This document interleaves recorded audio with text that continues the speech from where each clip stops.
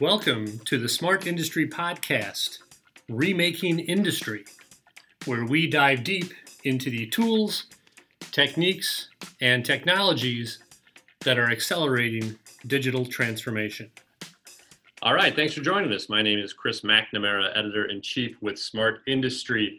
Today, we are chatting with Craig Lensko, IIoT Business Development Manager with Hilscher North America. We're looking at new techniques of applying predictive maintenance on existing machines, brownfield assets, obviously to optimize operations and reduce maintenance and all that good stuff. Craig, thank you for joining us today. How you doing?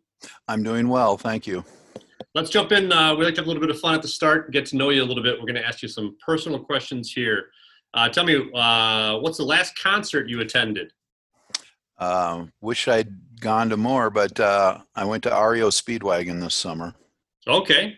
And their first concert in almost 2 years. You know, I think a coworker of mine was there as well. He said it was refreshing to be out and see them and some normalcy coming back. Talk to me about industry in general. What's your favorite thing? What draws you to the field? What appeals to you in this whole world of digitalization, IIoT? Well, the reason I jumped into this industry, because I had a different position in my company and up until about 4 years ago when I took over this position, was the rapidly changing technologies and the rapid changes that these technologies are making to manufacturing, which drives productivity increases. And because I was a manufacturing engineer before I got into this business, that's always been sort of forefront on my mind. And also what's kind of amazing now is how we're using cloud IoT technology to run applications and store data and basically give you access to that data from anywhere in the world. Yeah. What area of manufacturing were you in? What was your focus? Well, I was at John Deere. I was involved with manufacturing on the assembly line for the big green tractors. And at General Motors, I was working in their steering gear division, and I was involved with manufacturing of steering pumps for automobiles. Excellent. Both enterprises doing very cool stuff in this space. Let's talk the state of predictive maintenance. What's new? Where are we at? And I'm always intrigued by the level of understanding among the wider population. You know, in your capacity, you serve as a bit of an educator, oftentimes with clients. What's the state of understanding of predictive maintenance, and what's new in that space? Well, I look at it as the fact that when it comes to understanding of predictive maintenance, all the customers out there pretty much know what predictive maintenance is, but they're still primarily relying on rule-based automation and distributed control systems. There's just a small percentage that I've observed that are applying predictive maintenance on their machines or embedding predictive maintenance into new machines that they purchase. And I think that's because there's a little bit of confusion about how predictive maintenance gets implemented at the machine level in manufacturing. And to your point about education, yes, the first couple years of this job, I thought I was a school teacher. What's the confusion about? What do people most misunderstand or lack understanding about? Well, I think what their biggest confusion is just taking that first step. What do they need to do this? What's it going to cost?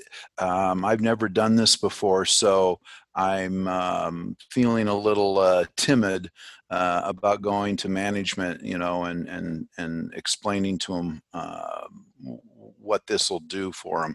Or maybe I'm not even quite sure what it'll do for me as far as ROIs and downtime, et cetera. So I think it's just a lack of knowledge that stops most customers from moving forward. IoT when we got involved with this was a top-down process. The upper management wanted to look at these technologies because of what their IT department was telling them, not what their manufacturing department was telling them.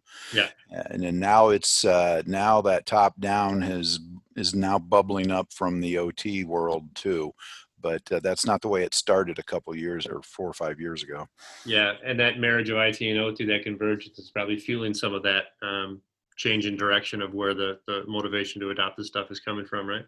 Absolutely. In fact, I think Edge Gateways was a godsend to manufacturing and IT because it merges IT with OT, and yet each organization gets to still be in charge of their domain. Mm-hmm. What are we talking about? Let's get specific about assets here. We're looking at, particularly existing machines, brownfield assets. What is your domain in particular? What is your area of focus? And do these concepts apply to kind of the broader range of assets? Right. Well, my primary focus industry-wise is still in discrete parts manufacturing, Mm-hmm. but recognize that this technology applies to the process industries, which are putting a lot of money in it right now. Also, HVAC and utility industries are good candidates for predictive maintenance technologies. But my approach has been not so much to go to the end user, but to go to the OEMs that they buy their machines from, because there's a lot of benefits for the OEM in addition to the end user, and the OEM knows more about the machine than the end user does typically. Yeah, and what's the benefit in this respect to the OEM? They get to monitor their machines remotely, and that informs better decision makings in manufacturing those assets? That's definitely one of them. The remote monitoring part allows them to monitor the devices, machines, whatever the equipment is, and they actually can generate a service capability for their end users by being able to tell them what, when, and where problems are existing on their machines. Their service techs can make their initial service call electronically instead of getting on an airplane. That's a big one for the OEMs. They really like that. And they can also sell service subscriptions or maintenance service subscriptions to the end users, so it becomes another revenue source for them. And it actually, I think, helps them sell machines now, as end customers want to see these type of features built into the machines they're buying. Yeah. Okay. You talked a moment ago about reluctance to get started, a lack of understanding about how to take first steps. What's the fix for that? What's an easy approach? What is low-hanging fruit with predictive insights from legacy assets? Well, if you look at the low-hanging fruit, the assets that are already in place, or as we refer to them as brownfield assets, is definitely a great place to start. One, there's a lot more existing machines in their factories than there are purchasing of new machines, although we're in sort of an interesting supply chain dilemma right now. So customers are trying to pump up their production capabilities, but we saw the brownfield market as an opportunity to create some sort of a device that would bolt onto the machine as a retrofit. Mm-hmm. And drive the ability on the legacy assets to make them more productive, or at the very least keep their runtime up and their maintenance down. And that's probably the biggest concern of the customer, the end user, is that As long as the machine's running and built and making things and nothing's breaking, then they're happy campers because they're maximizing their production. Therefore, they're maximizing their profitability. Of course. We just talked about the breakdown. Obviously, there are many more brownfield assets at play than greenfield assets. You have a good handle on output from OEMs. Is everything being produced these days? Does it have that smart capability? You said that the end users, the customers, are increasingly looking for this. Is that the norm currently with new machines, and will that ultimately change maintenance with brownfield assets as year over year brownfield assets become increasingly smart, for lack of a better term? Yeah, it's not really the norm yet. Last week I was at Pack Expo, Mm-hmm. and I have sore legs still to prove that I spent 15 hours walking the trade show. Oh, yeah. But I talked to a lot of machine manufacturers, packaging machine manufacturers, and what I discovered is that maybe, I'm going to say 15% were applying this technology in their new machines, and which I found to be a really, I thought, a low percentage. And then nobody was looking at the legacy machines that are out in the field, the brownfield equipment. So there really wasn't any significant efforts being made to improve the productivity of what their end users already own. And so I guess I look at it as an opportunity, but I was surprised at how few people answered my question of, are you using predictive maintenance on your equipment right now? And it was a low number. Wow. That's contrary to we're kind of self-selecting, I suppose, in our universe here of content contributors and people we speak to, who I suppose a lot of solution providers who are touting the adoption of these approaches. I'm surprised to hear that. You think that's particular to the packaging world? Is it what is inhibiting adoption of some of these approaches? Well, one aspect of it in my mind is that there's a lack of knowledge of the technologies, which is always kind of a scary thing when management comes to their manufacturing people or their design engineers to talk to them about predictive maintenance. I think they all go, yeah, that would be a nice feature. Not sure where to start on this and how to get off on it, because what we do is we get caught up working with these very large machine manufacturers, and yes, they see this as kind of a must-have technology now. Yeah.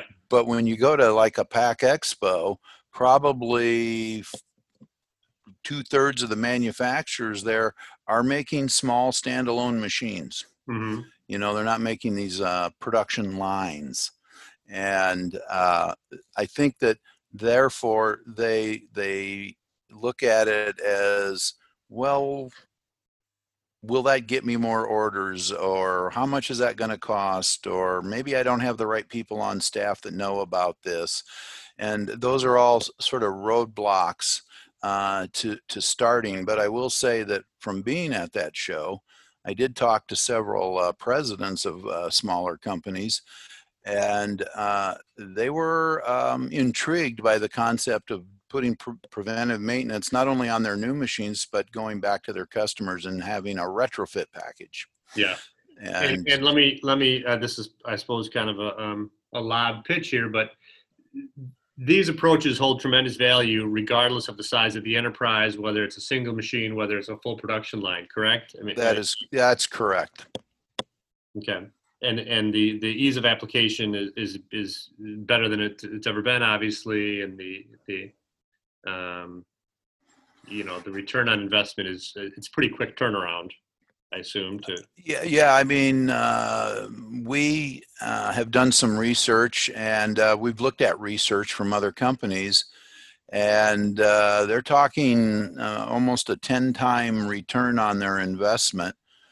So if you think about that, if you, let's just say you put $5,000 into your machine, and your ROI is 50,000. I mean, that kind of payback is unheard of. Yeah. And usually the CFO is going to go, where do I sign up to get this technology put on our machine? On the rest of the machines, yeah. And what's the most common optimization that results, the quickest, most common optimization that results from a predictive maintenance approach like this? Well, I think probably number one is really the reduction in machine downtime. Yeah. Which of course is if you're not making product, you're not generating revenue. So machine downtime is probably not the main thing. And then reducing just the overall cost of maintenance is next. And then probably finally, when you marry it into the end user's complete system, they see productivity increases of 20 to 25%. So, yeah. But if I was running a maintenance department, I'd want these technologies for sure. Oh, it would make your life easier. Yep. Craig, last question for you here, kind of a general, asking you to look at the broader picture here. What most excites you about the near future of smart approaches with predictive maintenance? What's coming down the road? What piques your interest? Well, I guess one of the key things that gets me a little bit excited is that the end user, the end customers, are now able to build products better with more features in less time and at lower costs. And so if I'm a consumer of whatever product comes off of these machines, I get a plus for that.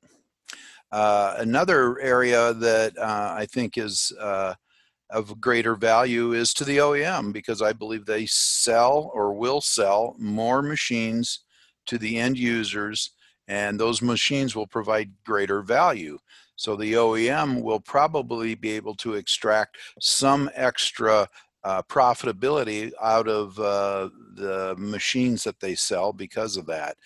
And finally, just really, if you look at the supply chain, it gets down to the end user having the ability to make more products at a higher profitability level. So those are the things that I find very interesting. I do have some expertise in business, and that's what drives the company is the profitability. So yeah, I love the simple end results of these complex approaches. It really comes down to simplicity. Working smarter to keep the machine running better to boost profits. Right. I love it. Craig Letzko, Hillstrom North America, thanks for joining us today on the podcast. You're welcome, Chris. Nice chatting with you. Thank you for listening. As always, we encourage you to go out and make it a smart day.